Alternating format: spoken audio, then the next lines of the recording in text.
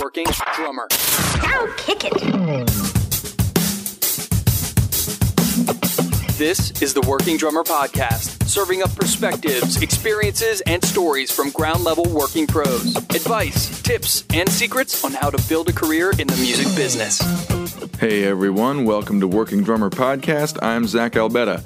Today my conversation is with Jordan Manley, a young drummer on the Atlanta scene who has spent the last year touring with Matil in the opening slot for the likes of Jack White and St. Paul and the Broken Bones. He's 29, which definitely makes him one of the youngest drummers we've ever interviewed, but as you'll hear, he's always seemed to have wisdom and sensibility beyond his years.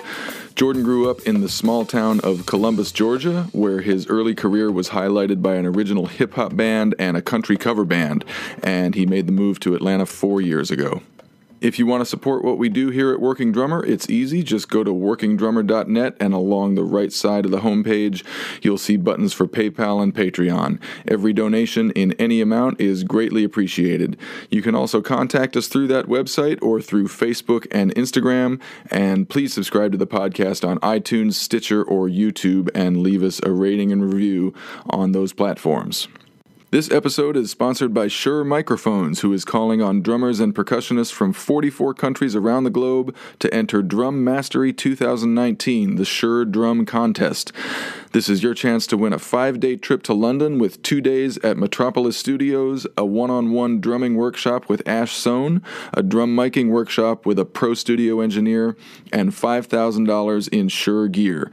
In addition to the grand prize winner, second and third prize winners will receive Shure gear packages worth $3,000 and $1,000 respectively. Visit drum-mastery.shure.com and submit a solo video. The deadline for submissions is April 15th. There will be 45 finalists, one from each of the 44 countries selected by Shure, and one wildcard fan favorite. Winners will be selected from the finalists by an all-star international jury. All 45 finalists will receive a Shure MV88 Plus video kit, which is really cool. Look that up if you don't know what it is, and a pair of Shure SE215 sound-isolating Bluetooth earphones. Those will come in handy on the plane. For more details and to apply online, visit drum-mastery.shure.com, and we'll have a link to that site on this episode page. Once again, deadline for submissions is tax day, April 15th. Time now, once again, to hear from our friend RJ. Hey, Matt. How's it going, man? Hey, man. Down to the wire. Yeah. I'm pulling like one of those old-fashioned, like O.J. Simpson, like Hertz car commercials right now. Nice. Actually, I'm not running that fast. It's only two gates, 2 or 3 gates down, but yeah, thanks for hitting a moving target today. Yeah, hey, man, no worries. Hey, this is part of it, right? So, where are you going? Well, I was in Dallas for a couple days after we finished that tour on Saturday night, and I'm on my way out to California to do those 4 shows with Junior Brown. Oh, right. So, yeah. So the first show is tomorrow night in like Agoura Hills. Okay. Kind of out there by Malibu area, but it's all Southern California stuff. And spent the last couple of days like sleeping and refreshing my memory on all his material and figuring out how I was going to fly, like my, kind of like my rig for his gig. Okay. Which is, it's like a snare drum, cymbal, drum. I'm actually using like a beginning percussion kit bag to put my hardware in. Okay. Because all I needed was like the, cymbal stand, snare stand, and like throne bottom. I have a throne top like in my suitcase with a cymbal. You're flying everything. And yeah, because I probably could have like rented stuff, but I didn't want to. Yeah. I didn't want to cut into like there was no offer made and on this situation for them to cover like backline. Yeah. So and luckily the flights are Southwest, so you get like 2 bags for free and plus a carry-on. So I got like a snare drum case and, my suitcase and my beginner percussion bag and a backpack, and I'm good to go. No Nice. extra charges. Yeah, right. Yeah. Yeah. That's great. But, so no kick drum, just snare? Yeah. Okay. Yeah, just snare and like, I have some brushes and like kind of like Vic Firth's version of like hot rods and some sticks. There are a few tunes that I get to bust out the sticks for, but primarily it's like brushes and hot rods on the whole gig. Okay. How long are you filling in? 4 days. Oh, great. At this time, like this is just a little 4-day run.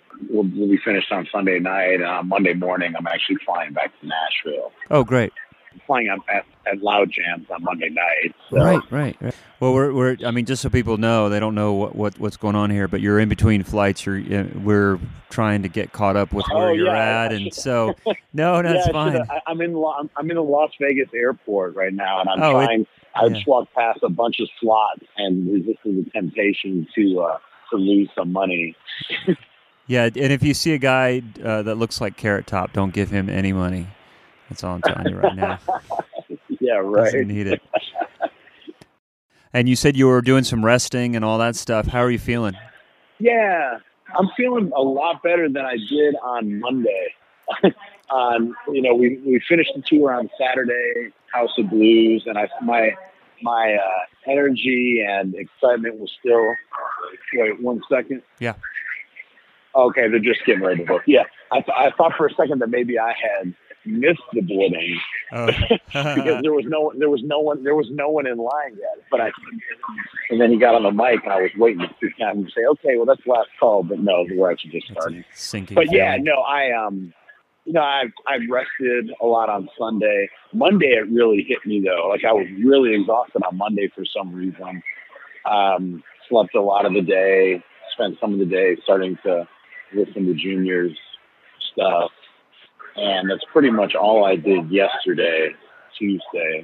Yeah. Listened to a ton of Junior Brown music and kind of just refreshed my memory and took care of some stuff that I need to take care of, like business-wise and whatnot, and did laundry and started packing. Yep. To come out for this. Yeah, just got to get it together and turn around. Yeah, it was a quick turnaround for sure. The rest of the guys in Reverend Horton Heat's operation are all still kind of like laying low because we were gone, man, 40 days and 40 nights, literally.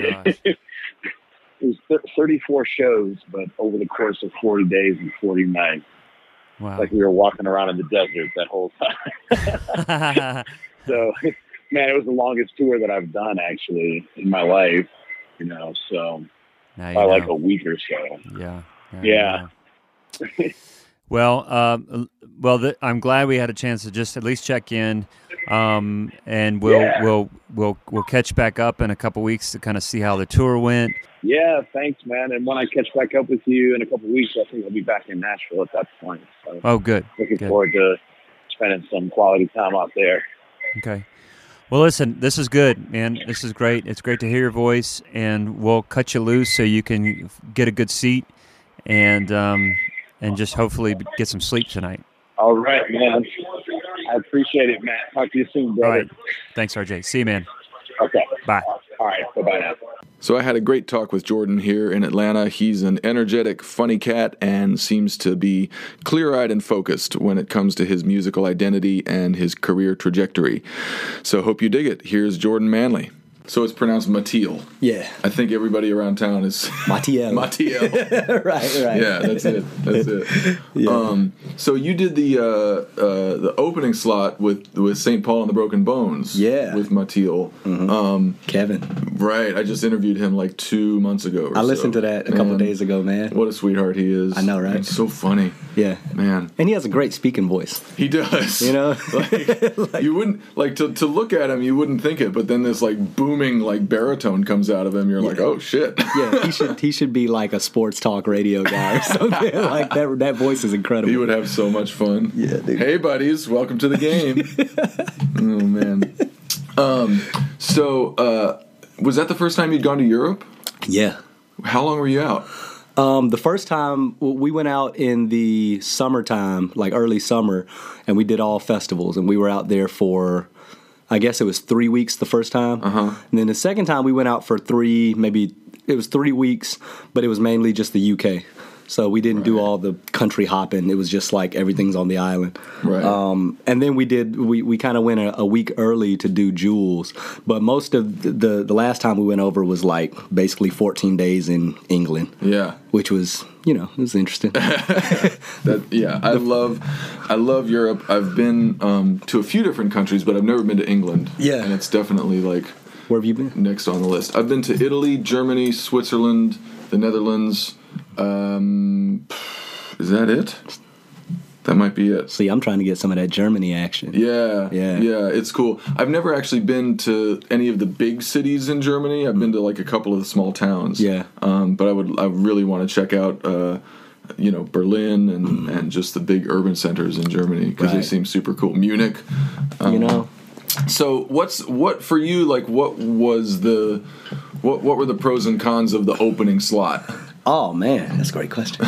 Okay, so as an opener, the pro is you get done early every night, right? And you get to pack up and just hang out. Like that's the fun part. Like Kevin and St. Paul and the guys, yes, they get to ride on a tour bus, which is like awesome. I wish we could. Right. But like, a lot of times they get in the van, or they get in the bus, 2 hours after finishing the show, and they basically have to like sleep while they drive to the next spot.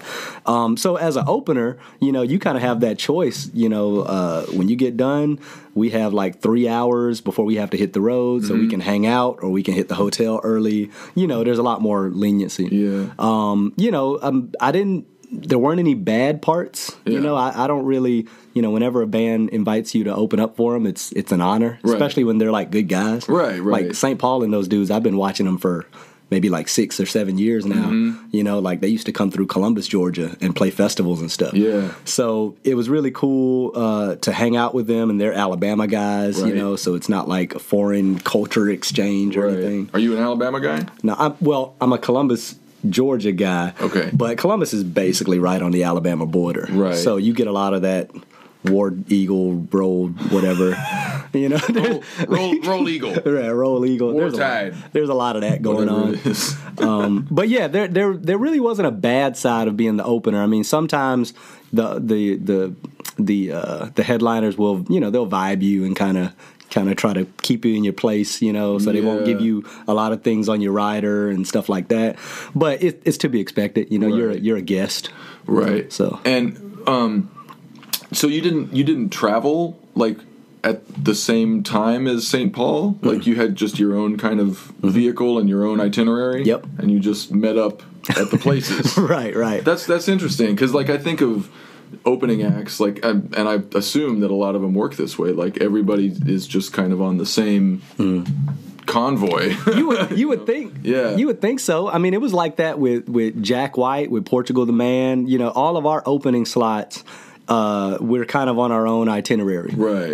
So Matila is open for those acts too? Yeah, it's been last year was a good year. I didn't realize that you'd done all that. I thought it was just St. Paul. It was cool. St. Paul was tight. That was probably the most fun we had. Right. Just because they were willing to like hang out with us. Right. It didn't seem like we were being the little brother. But I mean, Jack White was cool. Yeah. Like that was, like dream come true. Man, that is hanging out with him. Who was playing drums with him? Carla. Man, I forget Carla's last name, but her Instagram is Carla. That's how I remember. That's easy enough to remember. But yeah, man, it's a shame. I forget what other band that she's in. She's usually like I guess a synth or a head, like a front woman. But she's a hell of a drummer. Yeah. And it was cool like watching her kind of warm up into the tour. Right.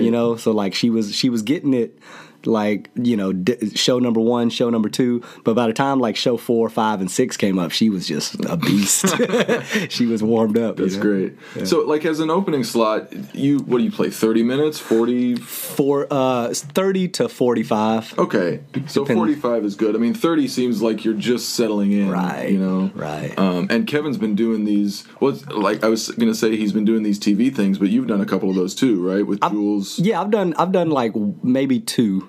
One doesn't really count. It was like an internet thing, but I've done one in Europe, and then of course the Jules. That was the big show. Yeah. And Adult Swim Blood Feast was really cool. Oh, right on. Yeah, that's local. So that was really special. Yeah, but it's like those TV gigs seem like one of those you spend all day there and play one song. Exactly. And you're done. Exactly. Like, you know, it's like hurry up and wait. Right. Right. So yeah, I mean, sometimes if the scheduling is really tight, they'll give you like 30 minutes to do your thing, and you know that's probably the only downside of being the opener is you don't really get time to warm into your set. Yeah, it's just like play the hits, bang, bang, bang, bang, get off stage as quickly as possible, right? You know, and wipe off the sweat. Right. Did you get to hang with Kevin in Europe? Yeah, not in Europe. We toured with St. Paul during.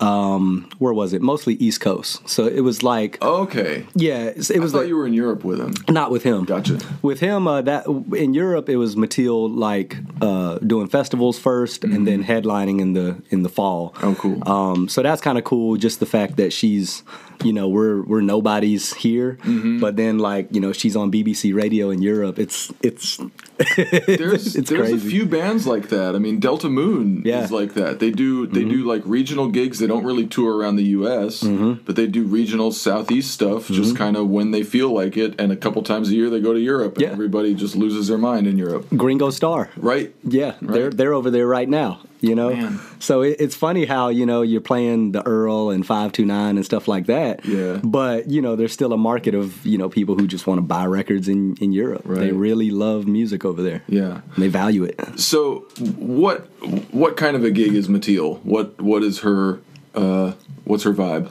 Oh man, she's got a good vibe. And it's cool because you know, you get to be, I mean, it's kind of, you get to be a specialist, you know, like for me as the drummer, you know, I don't have to take responsibility for any of the PR, any of that. Yeah. So it's literally just like, you know, wake up on time, shower, you know, just don't smell bad, and play the gig, you know. Yeah. And no, it's all good. Kicking each other under the table here.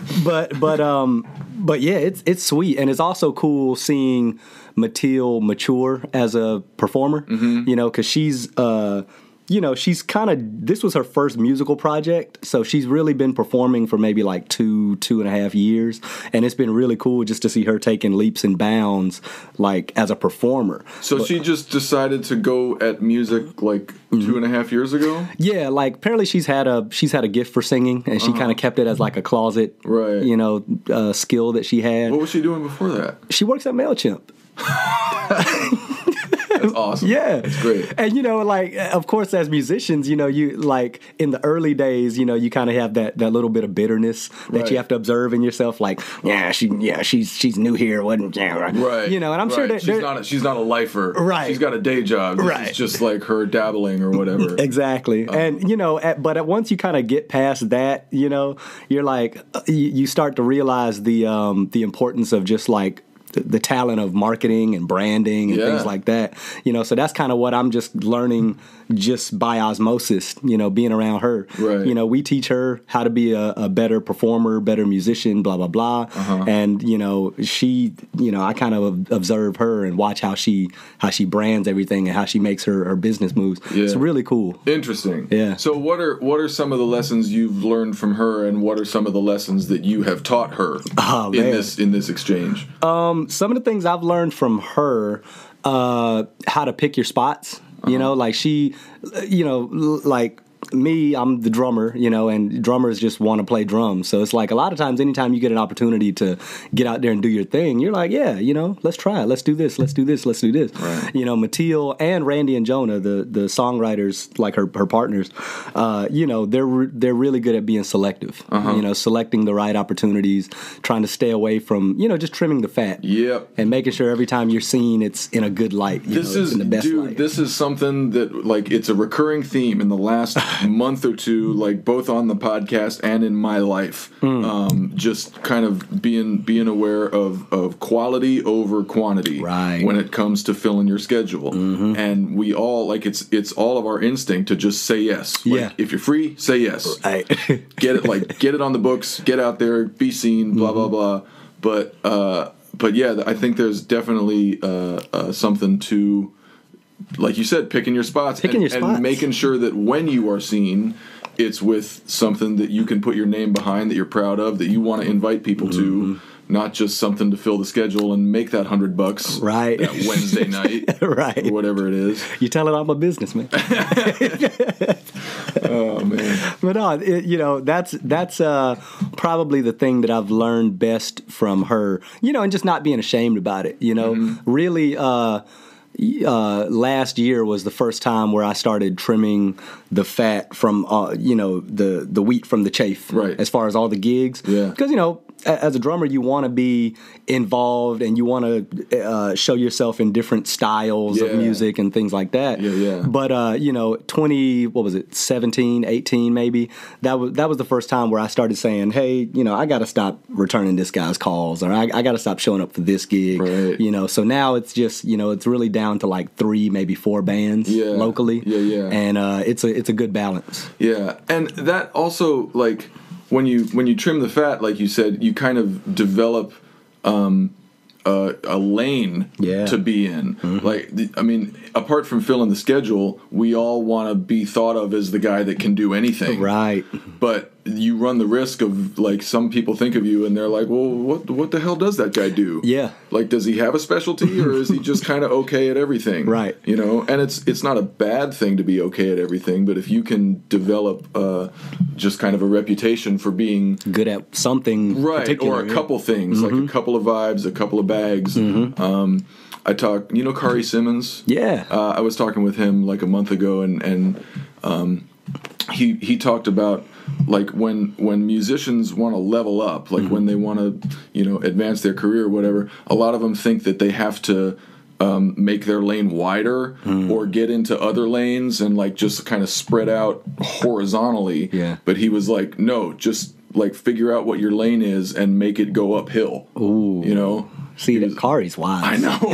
Kari's wise. I know. For anybody who doesn't know, Kari was involved with Indy Ari, right? Yeah. Wasn't that his big thing? Yeah, and I don't know if he is still. But yeah, him and Charles Lamont like toured together with. That's beautiful. Yeah, Charles is, God, what a beautiful cat. he was one of the first Atlanta guys that I interviewed. Oh yeah, like 2.5 years ago or something. Nice. But yeah, that struck a chord with me with Kari. He was like, you don't have to start doing different shit. Yeah. You just think about how you can make what you're doing better and higher and more and upward. Elevate that. Yeah, right? Yeah.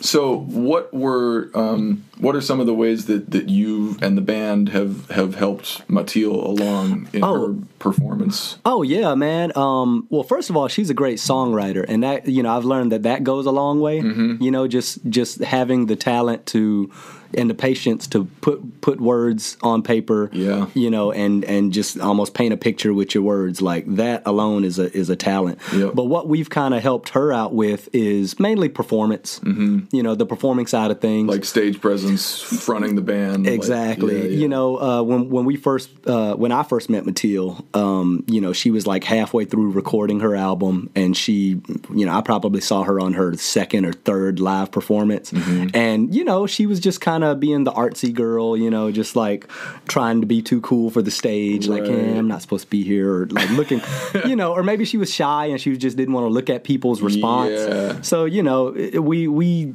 she's definitely like opened up a lot.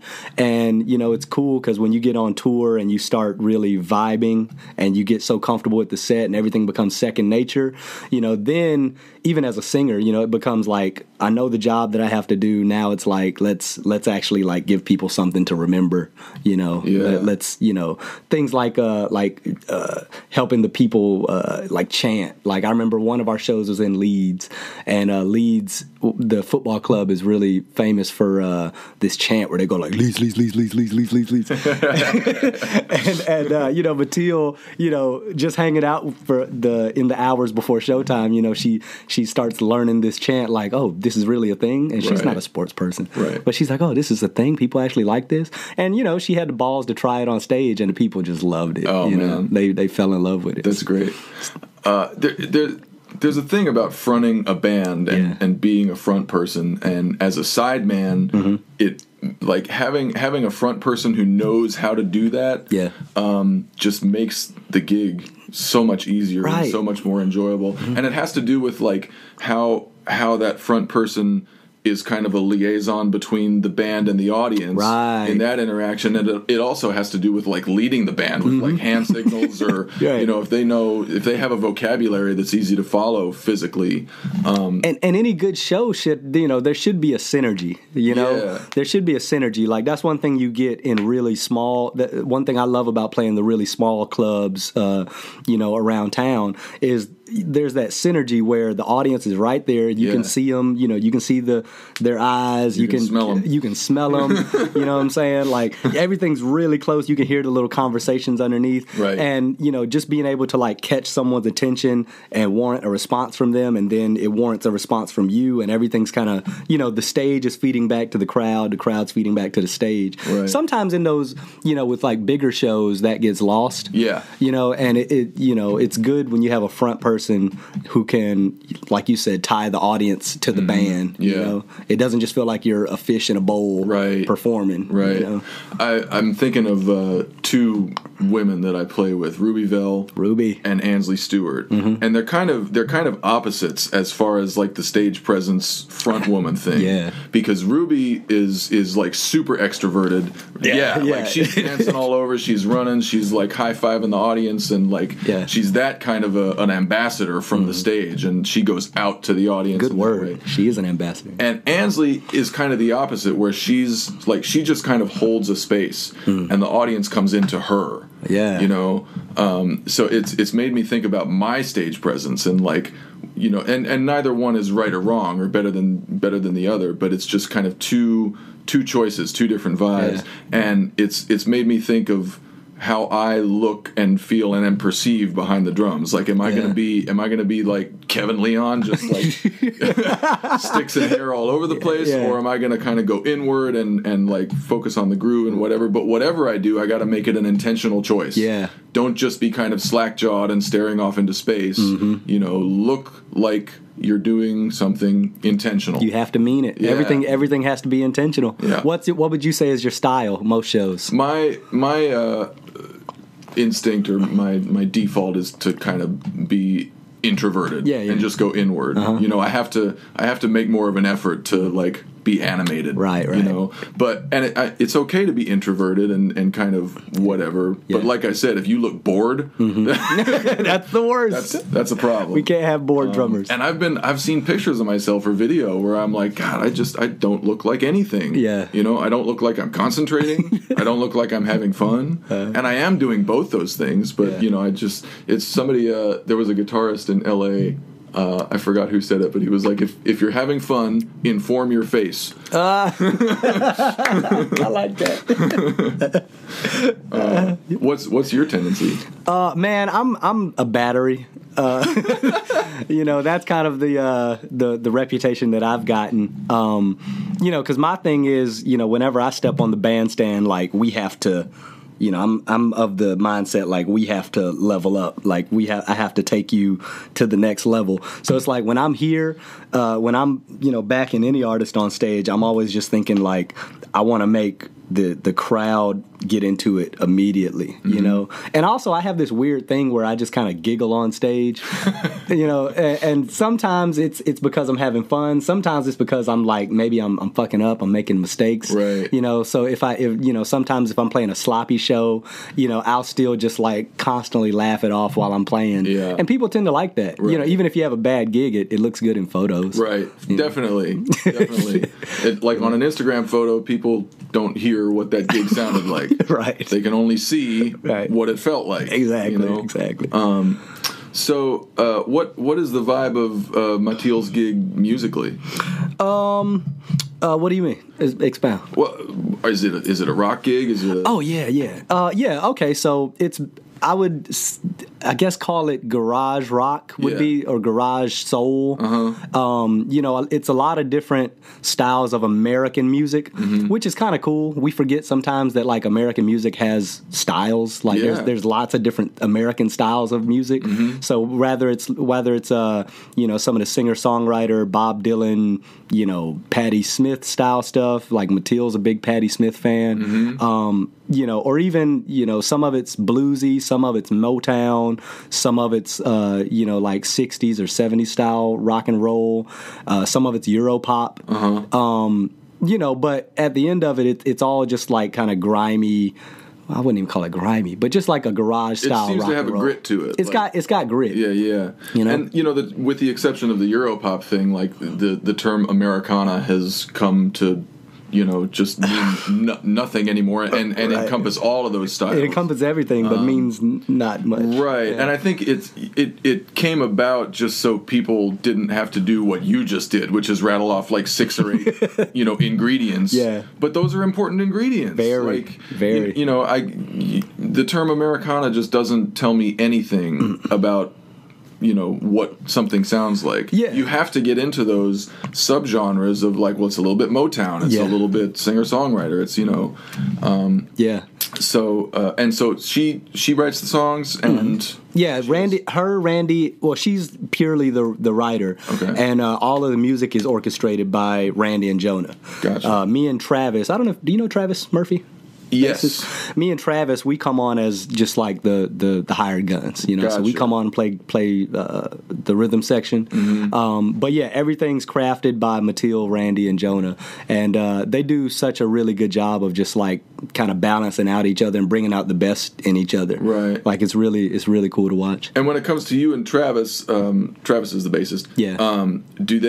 Do they have like specific ideas for what they need from you for that song, or do they kind of trust you to? They trust us. That's cool. It's really cool because, you know, of course in the early days, you know, I played with Randy and Jonah in Black Linen, and you know, we're a rock band, and we since Matil stuff kicked off, we haven't really done a lot of Black Linen stuff. Right. But the band is essentially the same. It's still Black Linen behind Matil, and like, you know, in the early days of learning Black Linen songs, you know, Randy and Jonah would always give me the freedom to be a drummer on songs that don't really require great drumming. You know, You know, there's certain styles of music that require like an outstanding drummer. Like, you know, most jazz tunes don't sound good without a phenomenal drummer. Right. But you know, some of this stuff when we're doing like surfer rock or some of this like, you know, James Bond style, you know, rock and roll or soul music.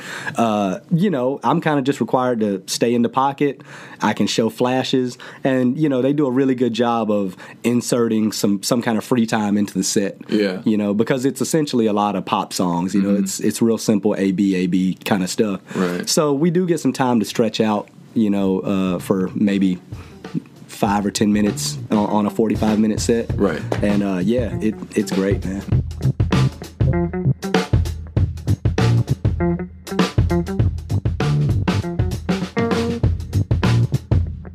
How old are you? This is fun. I was thinking this earlier. I'm 29 right now, and I'm going to be turning 30 in May. So this is like the end of the world for me. And like it's over. It's all over. Right. So I'm glad you had a nice little career. Right. And now you're done. But so you know, that's something that I'm kind of I'm gearing up for, you know. But it's funny because I've been in Atlanta for I guess this is 4 years now. That was my next question. So yeah. Go ahead. You moved from Columbus to Atlanta. And you're 29. Okay. Yeah. So you've only been here like a year longer than me. Yeah. I moved here 3 years ago. So what were you doing in Columbus? Was there anything to do in Columbus? Not really. I mean, look, man. First of all, shout out to Stereo Monster because those are my guys. Like when I was in college, I was in a band, Stereo Monster, and it was essentially 50-50 right down the middle, hip hop and rock and roll. I know I'm loud. You're good. It was like 50. You seem to be comfortable leaning forward. So I'm just like, yeah, I don't have a problem with it. But Stereo Monster, we were together for about, I guess it was 6 years, and we lived together. Those are my brothers. So that was a Columbus-based band. It was a Columbus-based band. You're playing clubs around there. And we did South by Southwest one time. Okay, yeah. We did a lot of the Southeast, but college gigs. Exactly. Gotcha. That was back in the day where we thought that was the greatest thing ever. Was like we can get hired by a frat house to come play for a few hours. Well, that is the greatest thing ever. The first few times it happens. Right. When you're 22, that's the greatest thing that could ever happen to you. Right. But that like all bands, it ran its course. Yeah. And once it ran its course, I was just kind of stuck in Columbus for about 2 years, and I was just like, I had that moment where you're like, okay, is this all I'm gonna do? Does it stop here, or am I gonna like struggle and fight to take it to the next level? Yeah. So I decided to do that, and I spent a year in Columbus just kind of like playing in a country cover band. No shit. Just to keep my chops up, and just like paying bills and doing regular stuff, teaching. I was teaching full time. And I did that for about a year and a half and made my move up to Atlanta. And, in a matter of maybe 2.5 years, everything just, just kind of took off. Okay. So when you played in that country cover band, right? What was the name of the band? It was just named after the singer. It was Chrissy Andrews Band. Oh, okay, cool. God bless Chrissy Andrews. She saved my life, man. Keep them country gigs coming, Chrissy. Yeah, dude. So about a year ago, or maybe a little longer, my partner Matt in Nashville did like a roundtable discussion called the Black Drummers of Nashville. Okay. And it was Derek Phillips, Marcus Finney, Keo Stroud, about half a dozen guys, and a lot of the conversation was about this kind of recent trend over the last 5 or 10 years of white country artists with white country audiences putting black musicians in their band. Yeah, it's a thing. It is a thing. It's been a thing. Yeah. So their experience was more on the they're playing like arena tours and major artists. Yeah. What was your experience of that dynamic on like the local club scene level? Oh man, give me a second on this one, because as a black man, like playing in a country band, like it I understand it can be like, a fun experience or really cool when you're doing stadium gigs. Like, I don't know if you know Sterling Whiteside. But I know that name, yeah. Sterling plays with Corey Smith. Yeah, okay. Yeah, he plays with Corey Smith, and he's been doing that for a few years, and I see him just like doing, Corey's just killing stadiums like every night and stuff. I was doing just bars. Right. And that was the thing. It's like in Columbus, in a 30-mile, in a 30-minute drive, radius, you can play Auburn, LaGrange, a lot of like these backwoods cities, Woodstock maybe, places that I can't even, remember. But the thing that I liked about it was it helped me get used to going into hostile environments. Like everybody wants the people in the audience to be just like them, right. Which is kind of weird, Yeah. Like you always want your audience members to like really love you, and you always want to relate to them. But that's rarely the case. In any gig you do. Like even with Matil, we want everybody to be like cool and well dressed and right. And have good taste in music. But that's not always the case. Right. And you can't. Beggars can't be choosers, man. Exactly. They paid for a ticket. You're gonna bitch about what they're wearing? Exactly. You gotta show love.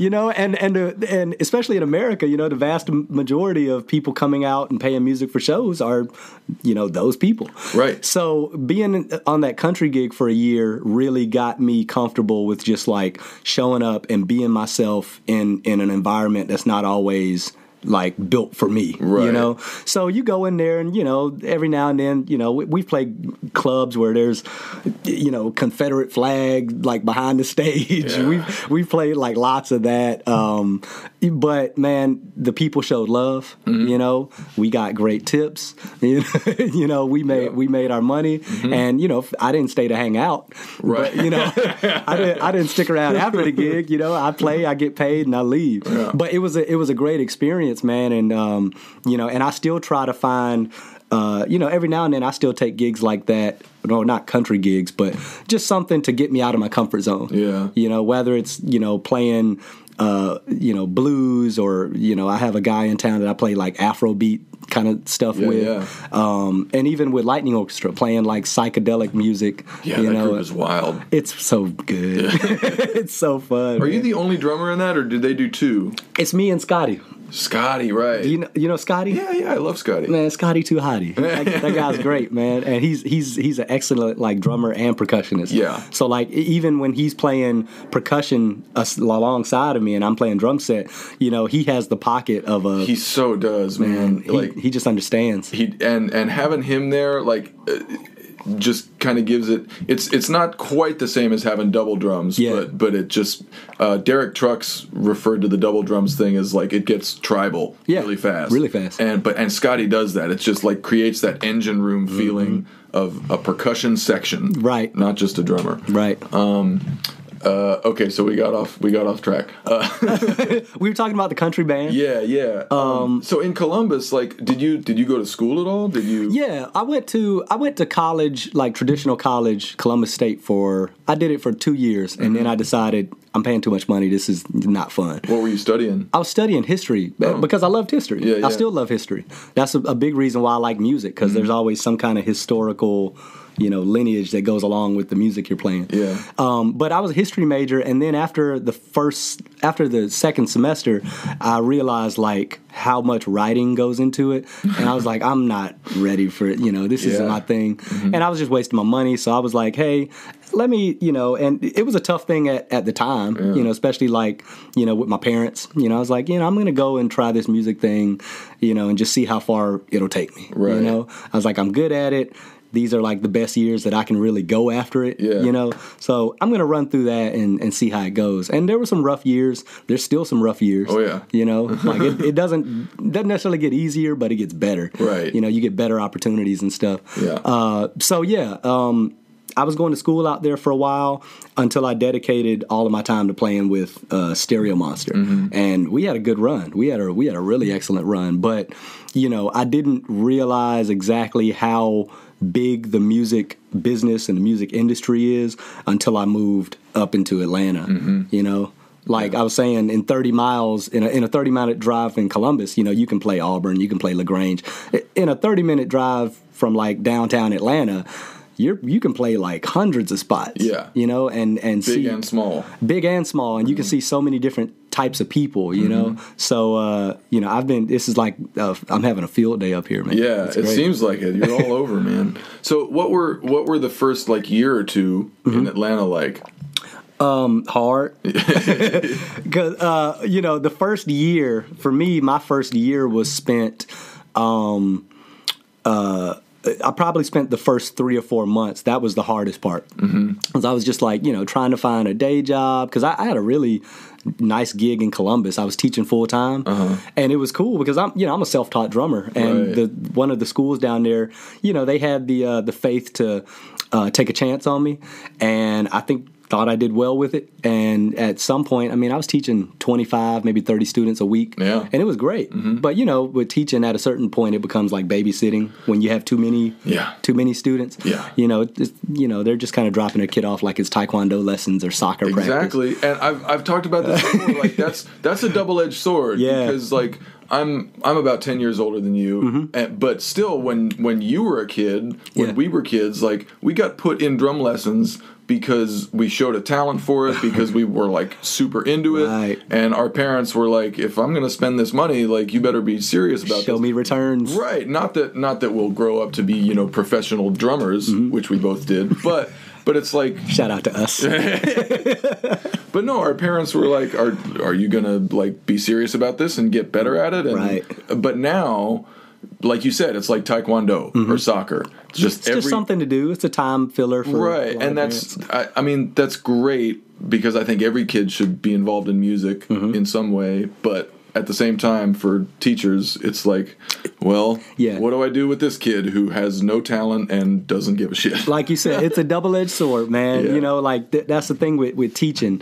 You know, once you get over that like 15, 20 student threshold, you know, a good majority of those students are, like I said, you're babysitting some of them. Right. So I was doing that in Columbus, and I just, you know, stepped back at one point and was like, okay, you know, I can teach at this school and kind of hold this gig down for another 10 years and be the man, you know, and just be that dude, like, you know, running lessons in Columbus, you know, or I can continue to follow this dream of performing, you know, and, you know, I'm glad I did. And that first 3, maybe 4 months in Atlanta was, you know, just grinding, just, you know, scratching and surviving. Yeah. But after I got through the wintertime and the gigs started picking up in the spring, I had already found like a good network of guys. Right. Like Elliott Street was really kind to me. Have you ever been? Oh, tons of times. Man, like that jam saved my life, you know, 'cause just being in there and seeing all the different styles of drummers. Yeah. You know, like you got the gospel guys, you got the Georgia State Jazz, you know, AIM cats, you got the shredders, you got the amateurs, you got the bass players pretending to be drummers. Like, you know, there's like such a big community of musicians, and everybody has their own style. Yeah. And it kind of forced me to find my own style and be like, okay, well, these are the things I'm good at. Maybe I can just enjoy being good at these. I don't have to be the greatest jazz drummer. Right. You know, that was something that I struggled with for. It's something I still struggle with, man. And like we were talking about, what is your lane? Yeah. You know, you got to decide to be good at something, and you can't try to incorporate every single thing you see and hear into your playing, because then, I mean, it's just getting further and further away from being true to yourself. Right. Like I was telling one of my students, I was telling him about John Bonham. Yeah. You know, that's one thing that I always liked about John Bonham.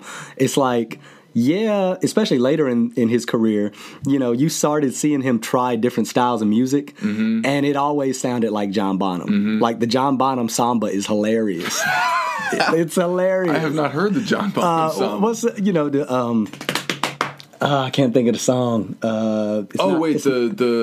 Maybe like Houses of the Holy. Boom, boom, boom, boom, boom, boom, Fool in the Rain. Right. So he nailed the Purdy Shuffle. Yeah, he nailed the Purdy Shuffle. But maybe the samba not. The samba was cool. Yeah. It was just hilarious because, you know, you got this there was no internet, you know, so it's like, how else would John Bonham learn how to samba? So he kind of turned it into like more of a snare march with the kick pattern going. Yeah, that's true. And I mean, there was the kind of, you know, Cuban piano thing going. It was right. Yeah.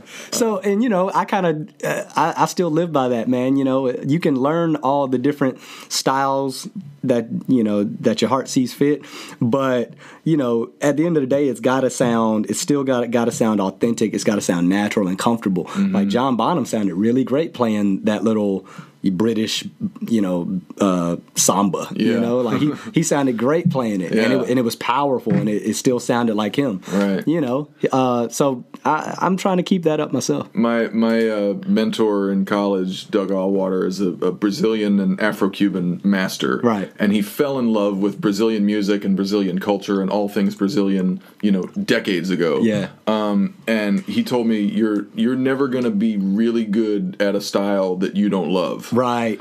Like True. you can learn the style, you can learn the beats, you can whatever, but if you're not like super into that music, you won't sound the same as someone who is super into that. It's going to show. Yeah. It's going to show. Yeah. And you know, also, you know, that's the thing with most quote unquote Latin, you know, when you're talking about any type of exotic, like non-American music, you know, most of them weren't meant to be played on drum set anyway. True. You know, so you're already coming in behind the 8 ball. Yep. You know, you're trying to do the job of like 20 kids on a street corner. Yep. on a 4-piece drum set. Doug wrote this amazing book called Essential Latin Styles for Drum Set, and it's divided up into 2 halves, Afro-Cuban and Brazilian. Yeah. And it's like part method book and part textbook, and he goes into the history and the instrumentation, and he tells you like, here's all, here's the 8 instruments that this style was played on, and here's how we're going to translate it to drum set. That's beautiful. It's a badass book. That's I beautiful. can't recommend it highly enough. I have a New Orleans book like that. I forget who does it. I haven't opened it in a while, but yeah, kind of taking you on a journey from like the early like Congo Square days and saying like, okay, well this was played on a like a hoe. This was played with a metal stick on a bottle or something. And this is how we transcribe it. Now let's bring that and play it on the ride cymbal bell, stuff like that. Yeah. I think people, like educators and people who write books, are getting better at kind of connecting those dots. Because I think in our generation it was just like, here's the notation, here's the beat. Right. And there wasn't much story. Yeah, there was no story. Tell a story. And there wasn't like, here, like, go check out this record for this style. I think the drum world is particularly guilty of that. Like, here's the beat without the context. And drummers just want to learn the beat. Yeah, and they don't care about the record. And guys we're getting better because and I say that I think young drummers are guilty of that. For sure. Not all drummers, but. For sure. Like a lot of my contemporaries, a lot of my contemporaries are guilty of that, man.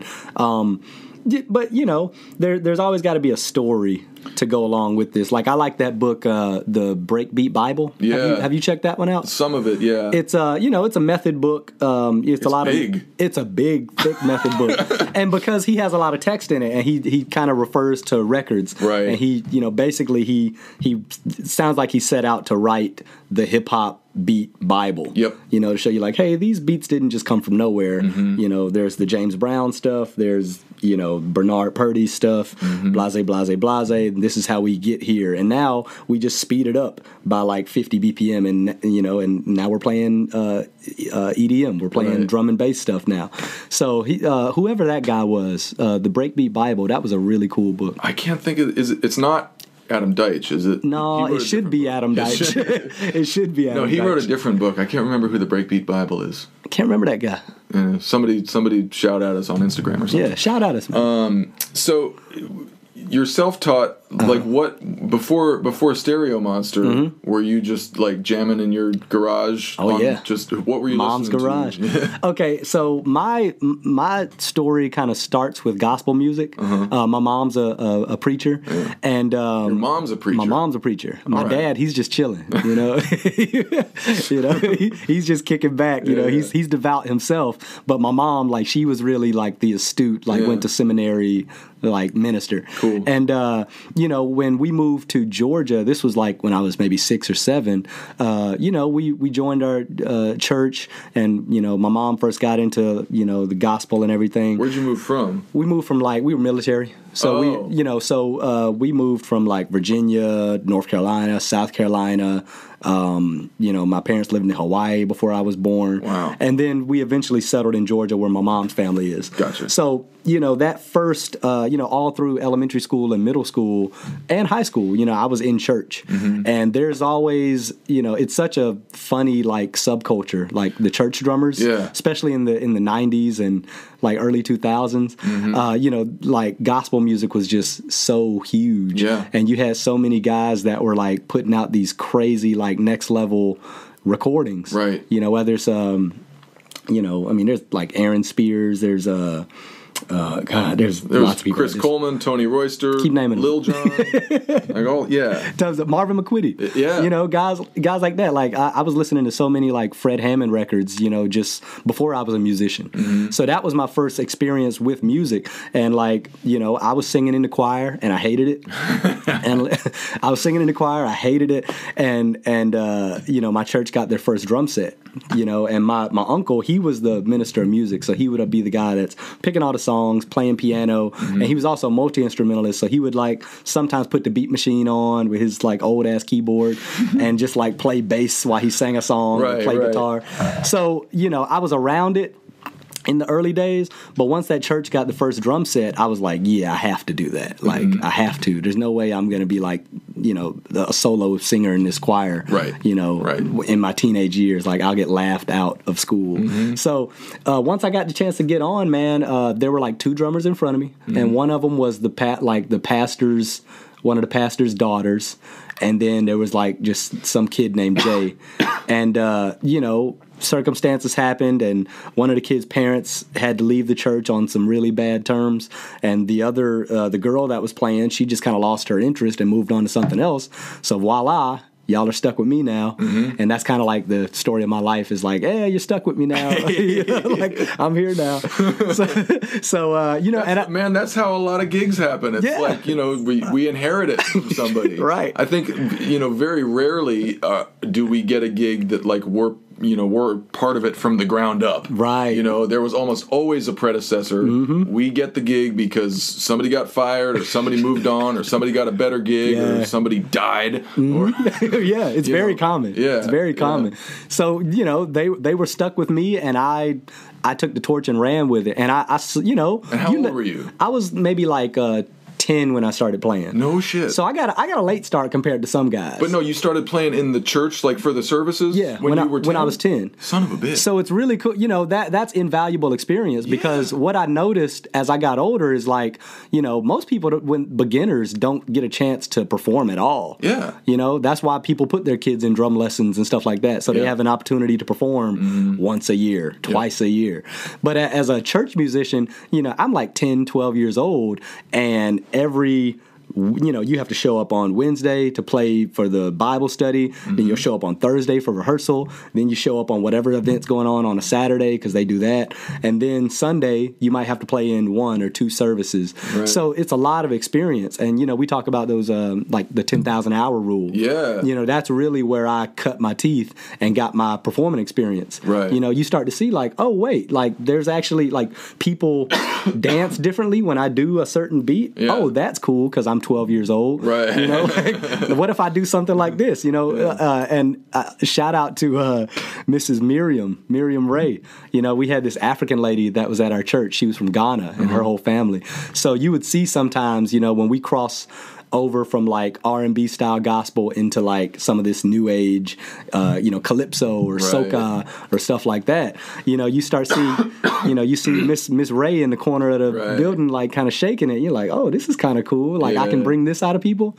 So that was my first real experience. So I played in church from like 10 to, I don't know, maybe 19 until I moved out of my parents' house. And once I got out of there, I became a rebel, and now it's like, I'm going to join a hip hop band and play loud music. Right. So what made you kind of why aren't you a Gospel Chops drummer? Oh man, you got the good question. All right, here's what happened to me. My story was, I fell in love with the Gospel Chops videos because, as a beginner drummer, that's like, all the glitters is gold. Right. You see the fast, like shiny drum sets, and the guys are like playing them super fast, and you're like, oh my God, this is like the best shit ever. Right. Like, it can't get any better than this. And but the thing that I've noticed is, when I was a teenager playing in church, most of the musicians were older, and older guys, they like pocket, like. Yep. They swear they live and die by pocket. So that kind of forced me to be like, okay, well, if I want to keep this gig, I won't be an asshole and just overplay everything.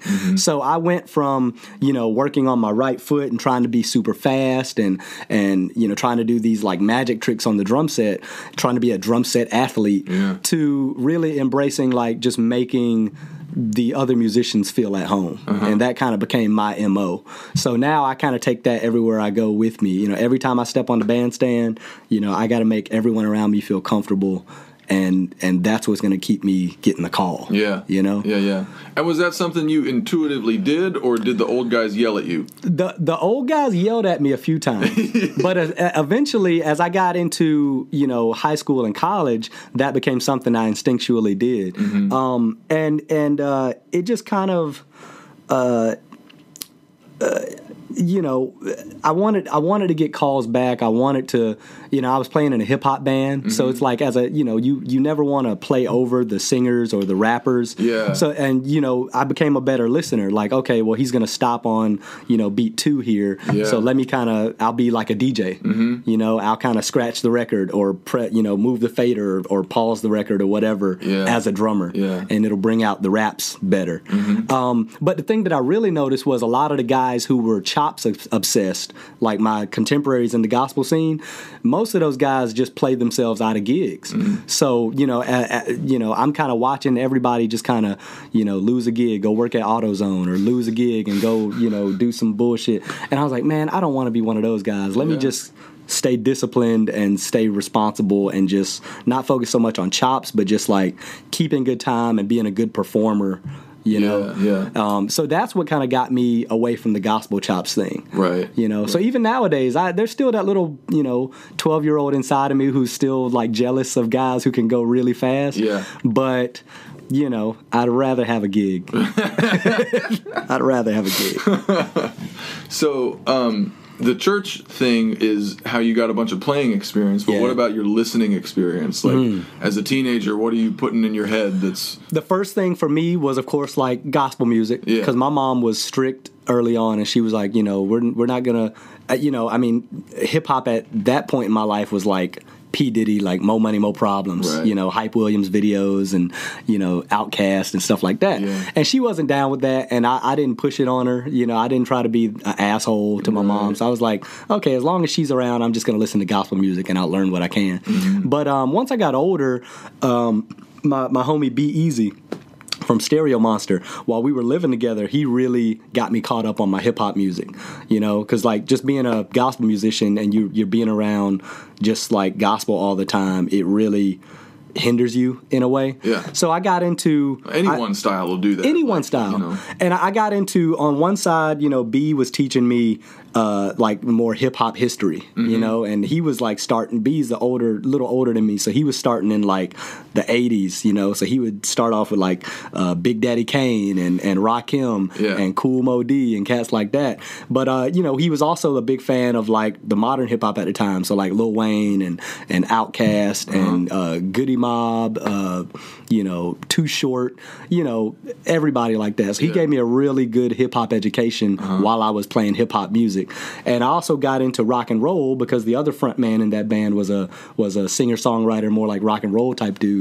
So from those two guys, you know, I got like a really good understanding of like the essence of rock and roll, the essence of hip-hop. And then everything in between, I just kind of connected on my own. Because I was a big jazz listener.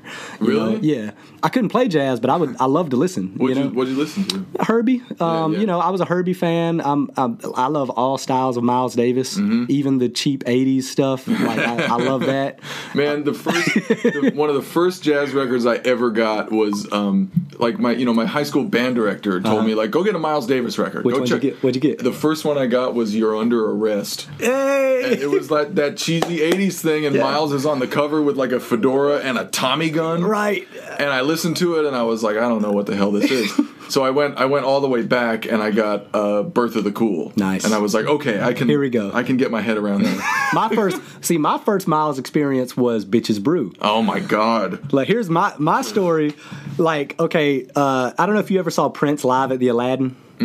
Well, it's a really cool. It probably was shot in very bad quality, you know, at the time. Right. But when Prince made that comeback in like 2003, you know, and he's like, okay, well, I was a Jehovah's Witness for a while, but now I'm Prince again. and so he kind of resurfaces with this DVD, and he's got John Blackwell on drums. And man, John Blackwell was like my biggest influence when I was like a teenager. So I was going to ask, like, who became your drum heroes? At that time, it was like Carter Buford and John Blackwell. Carter. Yeah. I will defend Carter till the day I die. We must protect Carter. Man. You know, don't let the Dave Matthews Band snobbiness. Well, not the snobbiness, but people were just taught to not like Dave Matthews Band at some point. Yeah. But it's like, it's good music, it's man. It's great music, and they're great songs. Like, I think he's a great songwriter. Maybe his voice pisses some people off. I don't know. And yeah, Carter overplays. So? Yeah, exactly. We're not all trying to be Carter Beauford. It's just fun to listen to. Yeah. And man. Carter was a great influence on me because at that time for me, you know, anytime I listened to music, it had to be, you know, if I wanted to listen to any type of like out there or racy music, it had to be like in a live music context. So I got into the habit of buying these music DVDs, you know, so I watched all the live concert DVDs. That was my thing. So like I would watch Dave Matthews Central Park concert. Yeah. And I would like sit there with the headphones on and just play that whole concert. Yep. You know, like I would sit there and play like every song in a 3-hour set. It was crazy. I did that with Big Whiskey and the Gru Gux King when that came out like 12 years ago. Right. Because I had fallen off the Dave Matthews wagon. Like Before These Crowded Streets was the last good one. Yeah. You know, and then they did different producers, and it just like all the edges got sanded off. Right. And Carter didn't even sound like Carter anymore. No. Like they changed the sound of his drums, and I was just like, whatever. And then Big Whiskey and the Gru Gux King came out, and I was like, oh shit, Carter's back, and he's pissed. You know? Yeah.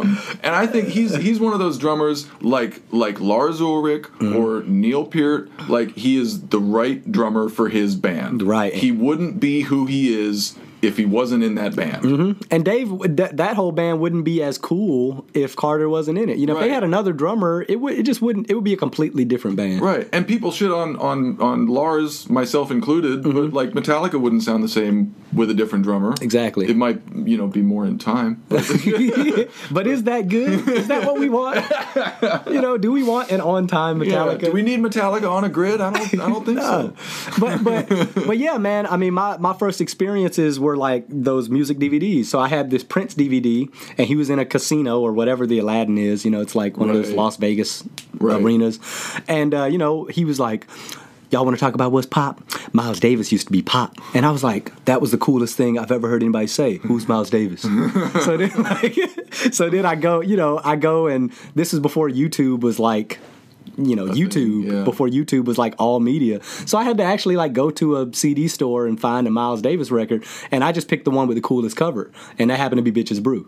So that was my first experience with Miles, was like coming in and watching him just like lose his shit on record, and like, you know, doing like tape edits and shit like that. And I'm like, whoa, like this is you can do this? Yeah. You know? Yeah. And then from there, that's when I kind of got into the commercial Miles Davis, and I was like, wow, this is good too. Right. You know? And even the old 80s stuff, man, like I was listening to We Want Miles, you know, the big yellow cover. And it's like, most of it I think is like live in Japan. It's got Marcus Miller on bass. And, you know, even that stuff, man, it's like, yeah, this is the music Miles should have been making in the 80s, you know? Like it's trying to be hip hop, but it's kind of jazz, right? And it's really processed, and the snares are like 300 pounds. You know, they got these big compressed snares. Yeah. But yeah, that was my earliest experience as far as like digesting music. You know, it was Miles Davis. There's a lot of Prince. And I was a rock and roll dude, so I liked the contemporary rock bands at the time. So like My Morning Jacket, Patrick, what's his name, O'Callahan, the big burly like grizzly bear dude that's playing drums for them. Like I loved his style, you know, his wild man style. I loved the Mars Volta. I was like a crazy Mars Volta head. Yeah, you know, I still have like Mars Volta shirts and records all over the place. So it seems like you weren't focusing on like what exactly the drummer was doing, focusing on like how do I play that beat, how do I get that lick. It sounds like you were more focusing on the bigger picture of how a drummer in a given band kind of interacts with that music, and the role that they play, which is wise beyond your years approach. Yeah, for how old I was, I guess it was kind of wise. You know, you know, I was never, you know, like I said, I was never really caught up in the. I mean, yeah, I learned how to read music, you know, and I was obsessed with Modern Drummer magazine when I was a teen. So I would look in the education section and be like, oh man, these guys are like transcribing some of my favorite records. Yeah, and that's really how I learned about like writing and transcribing, is like listening to a record and being like, oh, that's what it looks like on paper. Yep. You know, but I never got into just like the X's and O's. Right. You know, I was more of like, in football they say X's and O's versus Jimmy's and Joe's. You know, so I'm used to the Jimmy's and Joe's approach, like learning how does this drummer convey. How does he kind of uplift the rest of the band? How is he contributing to this performance, and not just contributing to like a drum magazine Right. like transcription article. You know? Yeah. Like, we're not trying to be cool for drummers. Like, I'm trying to get, no drummer has ever paid me to be show up to a gig. It's always the non-drummers. It's it's somebody's mom. Yeah. It's the kids. It's the guy who owns all the Gibson Les Pauls that just likes to come out and watch live music. So I've always had this feeling like I have to reach that person and not just try to showboat for other drummers. Right. And you got to reach the other musicians. Like, what first and foremost, what drummers like about other drummers is not usually what other musicians like about drummers. True. True. This episode is brought to you by drumsellers.com, the niche marketplace where drummers, drum retailers, and drum manufacturers buy and sell their gear. List your drums for sale for free, and the only fee is 4% if it sells. Simple. Check out all the new used vintage and custom drum eye candy at drumsellers.com. When you move to Atlanta, like, you've got this Stereo Monster experience under your belt. You've got the country band experience under your belt, the church thing, the gospel thing.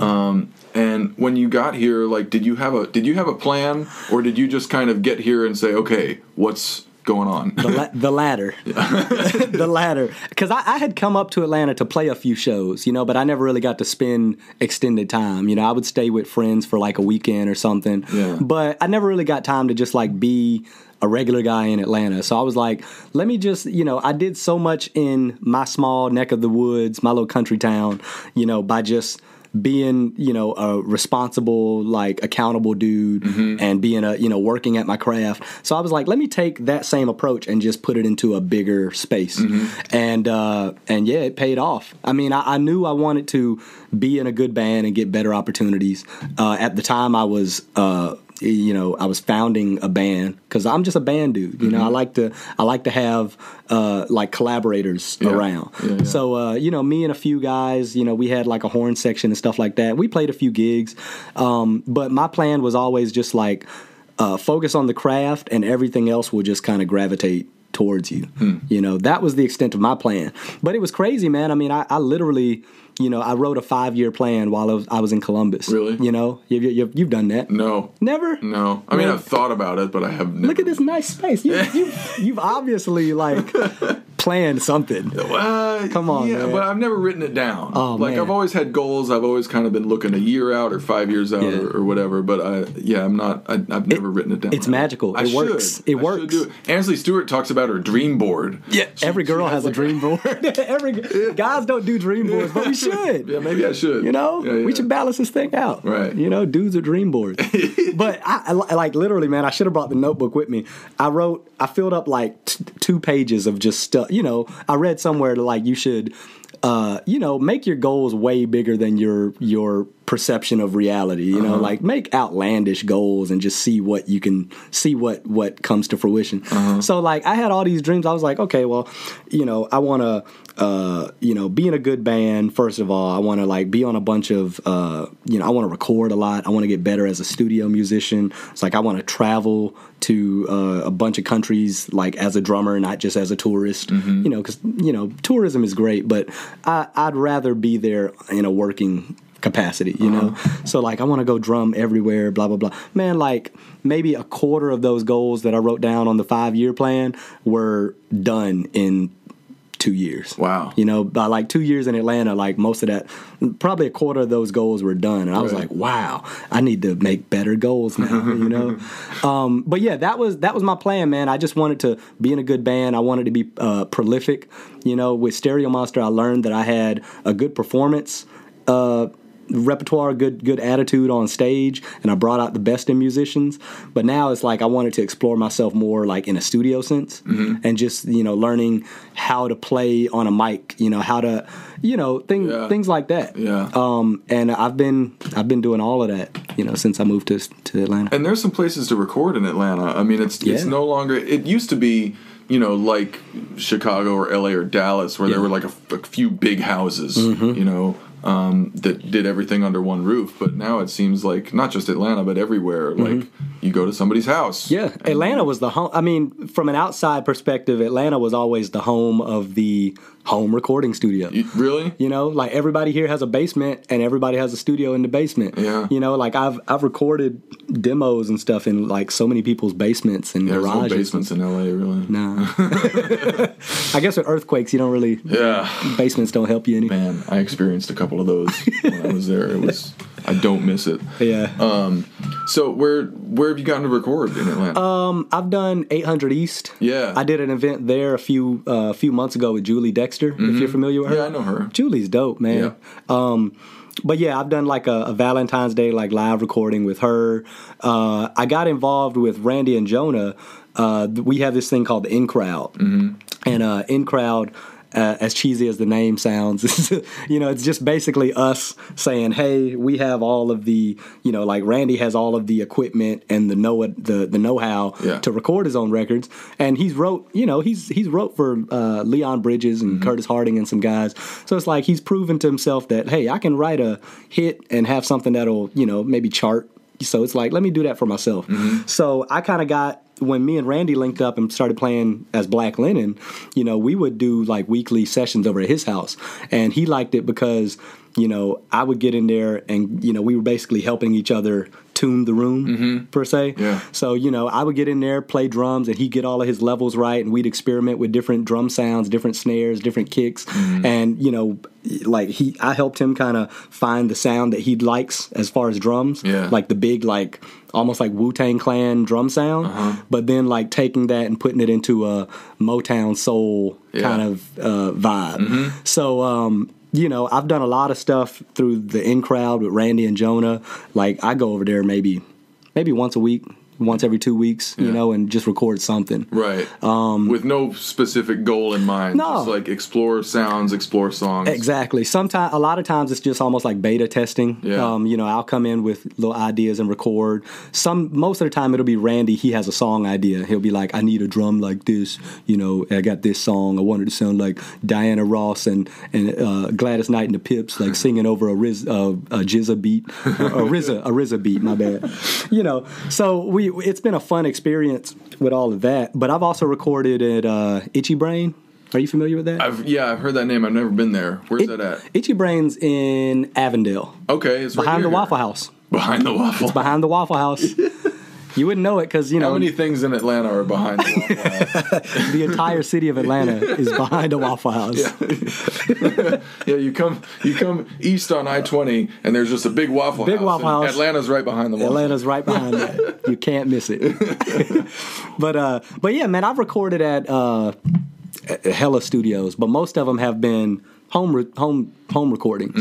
And it's been really cool, man. It just shows that, like, you know, you don't need a big infrastructure, you know, big backing to make really good records. Yep. Like even Matilda's stuff. I mean, I played on a few songs on that album, and most of them were done, you know, just in Randy's living room. Yeah. You know, with the curtains drawn. Right. You don't even need like super fancy space or gear. You just need ears and know-how. Yep. And I mean, those are hard enough to come by. Yeah. But that's where I'm at now. Like I have to, like, this space I've got it tuned pretty well, but now I got it. Oh yeah, that sounds great, man. Tony Terrebonne did this. Do you know Tony? I don't know Tony. He's Ansley's boyfriend. Okay. And he used to be head engineer at Zach Studios.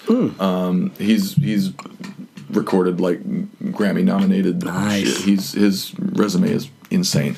But he put these panels up, and so like now that I've got this kind of dialed in, I've got to get some mics in here and just start learning how to do that. Yep. Because I know a little bit, but not enough. And Hubert Payne did a great interview on this podcast a couple years ago, and he talked about like don't wait until you have everything you want to start doing it. He, like, in his home studio, he said he started out with like 2 SM57s and just started learning how to use those. Right. And he wasn't getting paid for any of it, but he just put himself through the paces and then gradually got more gear, gradually got more skills, and that's how you build it. Yeah, so. that's major. Don't wait until you're ready. Yeah. You know? We got to stop doing that. Like, don't, you know, even me, like, I got to tell myself that every day because I'm, like, recording original music now. You know, like, I've been composing on GarageBand and then, like, kind of delegating it to some of my friends, you know, in the studio. And, you know, I have some recordings. They're on SoundCloud. You can check me out. But I had to get over that, like, stop waiting until you're ready, because you'll never really be ready. Just get it out there, work on it. It's going to sound bad at first, but it'll get better. Right. Yeah. You don't have to show it to anybody. Just do it. It'll sound bad. Right. Like, and man, our tour manager, Pete, man, he dropped a gem on me. He told me a conversation he had where, a guy compared the writing process, like the creative process, to a rusty faucet. And it's like, you turn that rusty faucet on, and at first you get all of that orange, just like shit coming out. The rusty water just kind of, puffing out. Yeah. But after a while, you give it time, and that clears up slowly but surely, and eventually, you look up and you have a steady stream coming of just like fresh water. Yeah. And that's kind of how the creative process has been for me. Sometimes you do have to get in there and just be like, okay, this might sound bad, but we're going to do it anyway, and, but you build a repertoire of like 8, 10, 20 of those ideas, and you're going to have some good stuff in there. Yeah. And at a certain point, it just becomes prolific. It becomes clearer and more focused, and everything just starts to sound great. You develop that muscle. Yeah, but it never starts good. Right. Yeah. Right. So what's next for Mateel, and what's next for you, and man, what's 2019 look like? Yeah, 2019 just started looking cool. Like I don't know if you have those like the holiday season. Oh yeah. Like I got to tell myself this every year, because it's like the holiday season is everything just kind of shuts down. Yeah. So you just have to be like a regular dude for 3 months and just stay afloat, and there's not going to be a lot of gigs, but you just got to stick with it. The next thing up for this year, Mateel is going out. We'll be doing that in the summertime. So I think we might be doing South by Southwest again this year. But there's going to be, I think, her first U.S. headlining tour. So I get to see a lot of the West Coast for the first time. Cool. So, going up the East Coast, which is always fun. But I'm really excited to see the West Coast. And we're going back to Europe in, I think it's going to be June and July. More festivals. Yeah, that's another thing, man. Once you get on this kind of circuit with like the big management companies and everything, you start to see that everybody's on the same schedule. Yeah. That's like the funniest thing to me. Nobody's really out of reach at a certain point, right? And everybody has to, no matter how big this act is, they still have to come to the same catering tent with you. Yeah, and eat the same like chicken and potatoes, and like we're gonna be eating the same food at the end of the day. So don't act like you're all big and bad. Right. but everybody's on the same schedule. So during the early summertime, they throw us on a lot of these like European festival tour stuff, and then we come back in the fall and we do like club dates. Right. We do the indoor stuff. Right. So that's what we'll be doing for this year. It should be fun. Cool. The schedule is getting bigger, but I'm also I just started working and teaching at Meta Music. Are you familiar with this place? No, where's that at? Man, Meta's so cool. It's in Sandy Springs. Okay. And this guy Adam, he was a teacher himself, and he kind of put this idea into action, like we should learn music the same way we learn language. So when you learn language, we don't just give a kid an exercise book and tell them like this is how language works. We do, but we know that's not how you learn words and phrases. Right. You learn it from just communicating with people and learning how to form speak in a certain dialect. You learn slang. You just learn how words work and how they affect the people around you. So his whole approach with Meta Music was like, we're going to teach music like as a concept first, and then we'll teach you as an instrumentalist. So instead of just like giving a kid a guitar and saying, hey, I want to learn this song on guitar and I want to learn how to do the tap stuff, it's like, no, we're just going to teach you how to be a musician first, and then we'll let you specialize on an instrument down the road. Cool. So it's really cool for the kids, because like kids don't really know what they want to do at a certain age. Right. So you teach them, hey, this is how you make a major chord, this is how you make a minor chord, this is how you make a dominant, this is what a 7 does to your chord. Makes it sound really delicate and beautiful, right? And then you give those tools to the kids. You teach them a little bit of drums, like basic rhythm, and then you say, okay, well, we've been doing this for a couple weeks. How about you go record a song? And this is not like you're not putting this in academic terms. No, you're just kind of it's an oral oral tradition. Exactly. Oral. Oral and oral. Yeah. So that's been really cool. I mean, I just started there, but I've got some really great friends that have been working there for a while. And, the whole thing is like teaching kids how to be musicians first, and then letting them instantly, like as soon as possible, like express yourself and make musical acts. This is something I'm trying to do with some of my students, and really I'm trying to do it with myself, because when I was a kid, I learned the way you were talking about, like through exercises, through notation. Same. And so that's what makes the most sense for me to teach. But not every kid, especially these days, with kids of all different types and all different, shall we say, personalities. Yeah. That's not how everybody learns, and I've been trying to find ways to be comfortable talking in non-academic terms to kids who will get a concept, if you put it a certain way. They're not going to get the quarter notes and eighth notes on the page, but if we can listen to something and talk about it and just finding a different way in, and I'm having successful days and maybe not so successful days. But and even in my personal, I've been doing this for years, just trying to be a little, just less formal with teaching music to the kids. I understand some kids want to, their parents put them in drum lessons because they want them to be first chair on the drum line. They want them to have a leg up, which is cool. I understand. Right. But I can't deny that learning how to just express yourself on an instrument is probably the biggest gift a teacher can give you. Yep. Sometimes you might learn how to express yourself by, doing independence exercises, or sometimes you might learn it by learning rudiments, or, there's lots of different ways around it, but, just making sure okay, we're not just going to learn the X's and O's. We're going to learn how all of this relates to just having a good time with people on stage. Right. To connecting with people. Tell me if you've had a challenge with this. What's that? I ask kids what music they're into. I say next week, bring me 3 or 4 songs that you're really into, and what happens? We'll start learning them on drums, and then it's all loops, it's all sequenced. Sometimes there's not even any fucking drums in it. Right, that's true. What do you do? Here's what I do. First off, I really early in my teaching career, I had to accept that kids are listening to mostly robots. Yeah. I was like, I can fight this and be like the old grumpy man saying, "Oh, this is how drums are played," blah blah blah. Or I can just, meet them halfway and be like, "Okay, well, you want to play this? This is what it really sounds like." This is what it really is comprised of. And then you let the kids play that and you go, "Was that fun?" Right. And, sometimes the kids go, "No, it's kind of boring." I'm like, yeah. Yeah, because that music was made by a robot. Yeah. So then you can use that opportunity to introduce them to okay, well, maybe you can jazz it up by playing more on the hi-hat, doing hi-hat fills on a hip-hop song. Right. You know what I'm saying? And I've found a couple ways in, a bunch of kids are into trap, but then I play them like Bill Withers with James Gadsden. I'm like...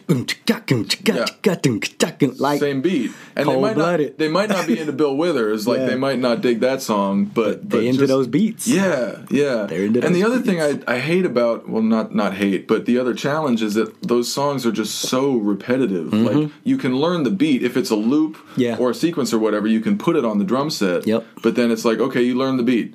Play it for 4 minutes. Right. That's and that's boring. Yeah, to and most kids. you just got to step back to the kid and just ask him hey, you played the whole song that you've been wanting to play all your life. Was that fun, or do you want to learn? Do you want to get deeper into this? Right. And most kids, once they learn how computer music is made, nothing against computer music. I like lots of electronic music. Yeah. But once they learn how computer music is made, they're like, oh, there's something deeper than this. This is just an imitation of what a real drummer could do. So I always use those. When I ask kids about what music they're listening to, usually it comes out to Imagine Dragons. Yeah. So much Imagine Dragons. God. They have the market cornered, bro. Oh, they do. So much Imagine Dragons, or maybe a Katy Perry song, or whatever. What's the duo? The Stressed Out. Stressed Out. Yeah, it's that duo act. It's the drummer and the guitarist. Everybody wants to play them. I can't remember the name. White Stripes. No. No, see, I'm gonna look. Find it. You got internet right there, man. Yeah. Let's see.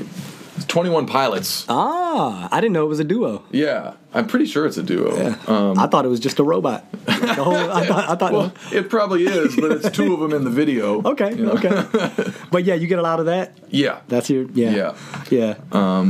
So yeah, it's just finding a way to like, you know, they're into the song, but once they get into the drum part, whatever it is, it's like, well, there's really not much to this. Yeah, and kids love. Most kids actually love being responsible for something. Is what I found. Like you found that, huh? I found that. It's like we think kids don't like, kind of shun responsibility, but sometimes when you like make something really like truly important to a kid and you make that kid understand the gravity of what he's learning, man, I've seen so many kids really take off with it. Yeah. Like I had a few students back in Columbus, man, a student named Chris that has been just like, I kind of had that talk with him.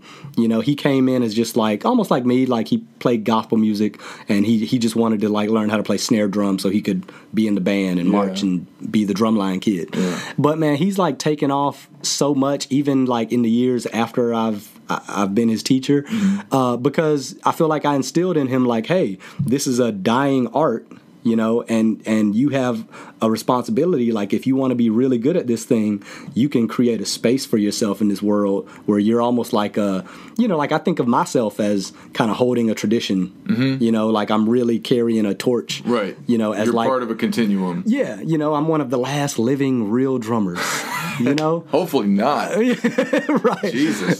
But that's kind of the gravity that I bring to this situation is like, there's still something very important about having a live drummer behind you that's making mistakes and sometimes pushing the tempo a little bit, sometimes lagging a little bit. The imperfections, making decisions and making decisions. Yeah. I'm not just a robot that was programmed to play a beat. Right. I'm making musical decisions. So when you give kids that responsibility, the good ones usually like run with it and they revel in it. Yeah. Yeah. Cool. So yeah, man, I've had some great students back, throughout the years. Yeah, and it sounds like you're part of a place, as am I, that cultivates like a good group of dedicated, cool students and parents. Yeah, like they don't tolerate for very long, a student who is a dick or parents who are like football dads. Yep. It's kind of a curated student body. Yeah. And that really helps. Yeah. Yeah, and Meta, in the short time I've been there, so really cool, really chill environment, man, and they basically just set it up as like an open campus music school. That's so cool. You can sign up for your weekly lesson, but you can come in, later in the week aside from your lesson if you want. You pay a lot of money, just come hang out. And you can, you can jam with. We always make jamming a big part of the curriculum. Right. So I've been enjoying that. Getting ready for the Matil stuff and recording my own music. For the first time ever. Yeah. So that's been really fun. And is that something you want to release eventually, or are you just kind of putting yourself through the paces of? Right now, I'm going through the paces because I kind of have some of that rusty water. Yeah, I'm just letting that rusty water flow, man, and it's just now starting to clear up. Right. And the place I'm stuck at now is just I don't want to just release music just for the sake of releasing music. Yeah. I want it to be like a project where I can really work merchandise and branding and everything I want it to be bigger than just the music on a MP3. Yeah. So you can only release your music once, supposedly. So I just want it I want it to be a really focused project by the time it comes out, and I might make a band out of it, because like I said, I'm a band guy. I like the synergy that comes with working with the same cats. So who knows what it'll turn into. I interviewed Elmo Lovano from Jam Card a few months ago, and he said, whenever you're releasing anything, just get it done first. Like, get it completely fucking done first. Then set your release date, figure out how you're going to market it, and push. Right, because if you do any of that shit before it's done, then it's not going to be what it's supposed to be. That's so true. Figure out what it is, and then figure out what That's to do so with true. it. I've seen so many people just sit on projects for, like great projects and great musicians. I've seen so many people just sit on projects for 3-4 years because of that. Yeah. Sometimes they're so intent on making a release date that they forget to finish the project that they're actually working on. And then it just ends up being like, Dr. Dre ether. Like everybody's waiting for a decade for you to drop the greatest album, quote unquote, of your career. Right. And, sometimes, man, you just have to get that project done and then work on releasing it. Right. And maybe while you're working on releasing it, you can start on the next recording project and get that going. Yeah. But, one project at a time. Cool. Cool. Well, man, it sounds like you're killing it and gonna continue. Man, I'm trying to. Yeah. I'm trying. Hey, man, did I tell you I met Tony Allen? Do you know Tony Allen? You should know Tony Allen. Who's Tony Allen? He'll make you a better drummer. All right, look, you got to know. And, hey, listeners, I don't know who's listening to this. Maybe it's beginners. Maybe it's, working drummers. Because as a working drummer, I listen to the podcast. But Tony Allen can teach you guys a lot. Like Tony Allen was Fela Kuti's original drummer. Okay. Like he and Fela really crafted the Afrobeat sound, like what we know of Afrobeat. And man, me and Travis, we're huge fans of Fela. Yeah. Mainly Travis. He's like a Fela stan. Like he loves Fela. But we when we played the Jewel show, one of the bands that was sharing the bill with us was The Good, the Bad, and the Queen. And that was my first time hearing of the band. I didn't know who it was. And then like once I get on set for the first day of like practice, setting up and practice recording, I'm kind of looking at some of the bands and I'm like, Good, Bad, the Queen. Okay, that's a decent band name, blah, blah, blah. And then the guys start showing up, and first comes out the van. It's what's his name? Paul Simonon from The Clash. The guy like busting the bass guitar on the front of the cover, the London Calling cover. I was like, wow, that's cool that he's in that band. And then I see Tony Allen get out, and I'm like, whoa, like Fela's drummer is playing for this rock and roll band. And then I see Damon Albarn get out from Gorillaz and Blur. I'm like, whoa, I think I just saw a supergroup. Yeah. But seeing Tony Allen, man, like his style, we're talking about like innovators. He really created his own style. And, there's so many guys that, even electronic musicians that kind of like are copping his style. Man, he's such a good study in like linear drumming, or just, it's a different way of thinking about drums. Right. Right. And you got to hang with him a little bit? Barely hang with him. Yeah. I have this thing, when I got to Atlanta, I kind of got used to like meeting celebrities, and my whole strategy is just like, appreciate them out loud real quick and then get the hell on. Yep. Like I don't. Exactly. Like I'll say thank you. I know who you are. Bye. So that's kind of my thing. So I ran up on Tony, and he was just like rolling up his joint or whatever. Like Tony Allen smokes hella weed, and then like he was rolling his shit, and I just ran up on him. Me and Travis, I was like, man, I really appreciate everything you do. Thank you, blah blah blah. And he was he was just really humble cat. Yeah. And then after that, I just kind of got on because I didn't know what his schedule was looking like. Right. But yeah, man, great dude. And he plays super quiet, which was kind of weird. That surprised me. Like, he plays like an inch away from the drums. Yeah. Yeah. Like, you know who else does that? Who does that? Purdy. Really? Yeah. He doesn't play loud? No. Because I've seen him a couple times because he does the ATL Collective Funky Christmas thing. Man, I got to get that. I got to, man. Yeah.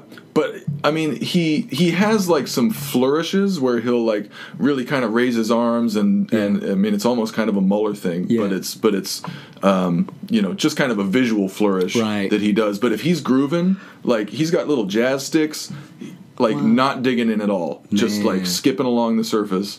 And and if like now when I hear him like on a James Brown record or Steely Dan or whatever, like I visualize that touch, because the groove is deep, like the beat is like hits hard, but he doesn't hit hard. And that's the thing, man. A lot of drummers don't realize a lot of times, man, the mics are always listening. Yeah. And you got to think about like if the microphone was like your ear, and just thinking like, what would that drum sound like if my ear was 2 inches away from it. Right. You know, like, right. So that, like, those older guys, man, they understood playing in all those studio sessions. Like, you don't have to smash it. The drum, the microphone's gonna hear everything. Yeah. You know, and then of course if you play too soft, they can bring you up. But a lot of times it's hard to get a rich drum tone if we can't, you know, we have to compress everything, or if we have to limit everything because you're so fucking loud. Right. You know?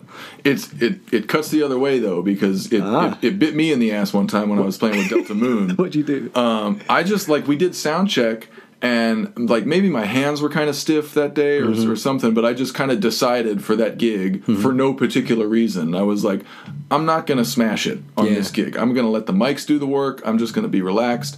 And we did sound check. We went through a song, and Tom, the lead singer, was like, could you hit the snare, please? Like, because he was hearing it, like the mics were doing what they're supposed to do, but there was no energy, there was no spirit, and like that's what he needs. Yeah. He needs that snare on 2 and 4 and just kick him in the ass every time. And I was like, well, I guess I don't get to relax today. Yeah, yeah. You know, it's a double-edged sword. I found with me, like I've traditionally been a loud ass motherfucker. Like, you know, even back when, especially back in the church days, you know, they wanted to put the plexiglass around me and like muffle all the drums, you know. So I have that experience of just being like a loud, heavy, energetic drummer. So like being able to let the mics do, like you said, let the mics do the work. It's helped me a lot. And, you know, the sound guys like you a lot more. They can, you know, a lot of times they can do more with you, you know, when you're, you know, kind of being low key. Right. And then when you actually want to be rock and roll at the end of the set, it actually makes you physically a physical presence in the room. Totally. You know, where people are like, oh my God, like my nose hairs are falling out. You know, the dynamic range like definitely gives you a better live effect. That's so interesting, because we talk all the time about picking your spots with fills. Yeah. Like if you just play pocket all night, that one time that you choose to break one off, like that's when the crowd's gonna be like, oh shit. You know? But you can do that with volume too, which we don't think about a lot. Like you can just stay in the background and just pick 1 or 2 spots to just like get up in it. So true, man. Yeah. You know, and just playing with Mathilde, I mean, you know, people listen and they expect the rock and roll. Yeah. You know, we bring it pretty heavy, like compared to her record. But people always respect like just a heavy rock and roll sound and just like bashing the drums. And, you know, I always step to it first and try to be, you know, really respectful and almost treat it like I'm backing an R&B singer. Right. You know, it's like when she's singing, I get out of the way, blah, blah, blah. But it's like, yeah, man, when it's time to thrash, you know, I want to come through and I want to be like a real presence in that room, you know? Yeah. So, cool. Yeah. Well, thanks for talking, man. Thanks for coming over. Thanks for having me, man. You know, if anybody wants to check out the burgeoning recording career of me, you can check out Snare Jordan on SoundCloud. And, you know, I'll be around with Mathilde this summer. Cool. Be on the lookout for him. Thanks, Zach. Great talking to you, man. Yeah, dude. Thanks again to Jordan for that talk. Check him out on Instagram and SoundCloud, and be on the lookout for Mathilde coming to your town in 2019. Once again, follow us on Instagram and Facebook. Give us a like and a follow on YouTube. Give us a rating and review on iTunes and Stitcher. And of course, keep in touch with us if you've got something to relate. Hope you join us next week for Matt Krause's interview. As always, thanks for listening. Cheers.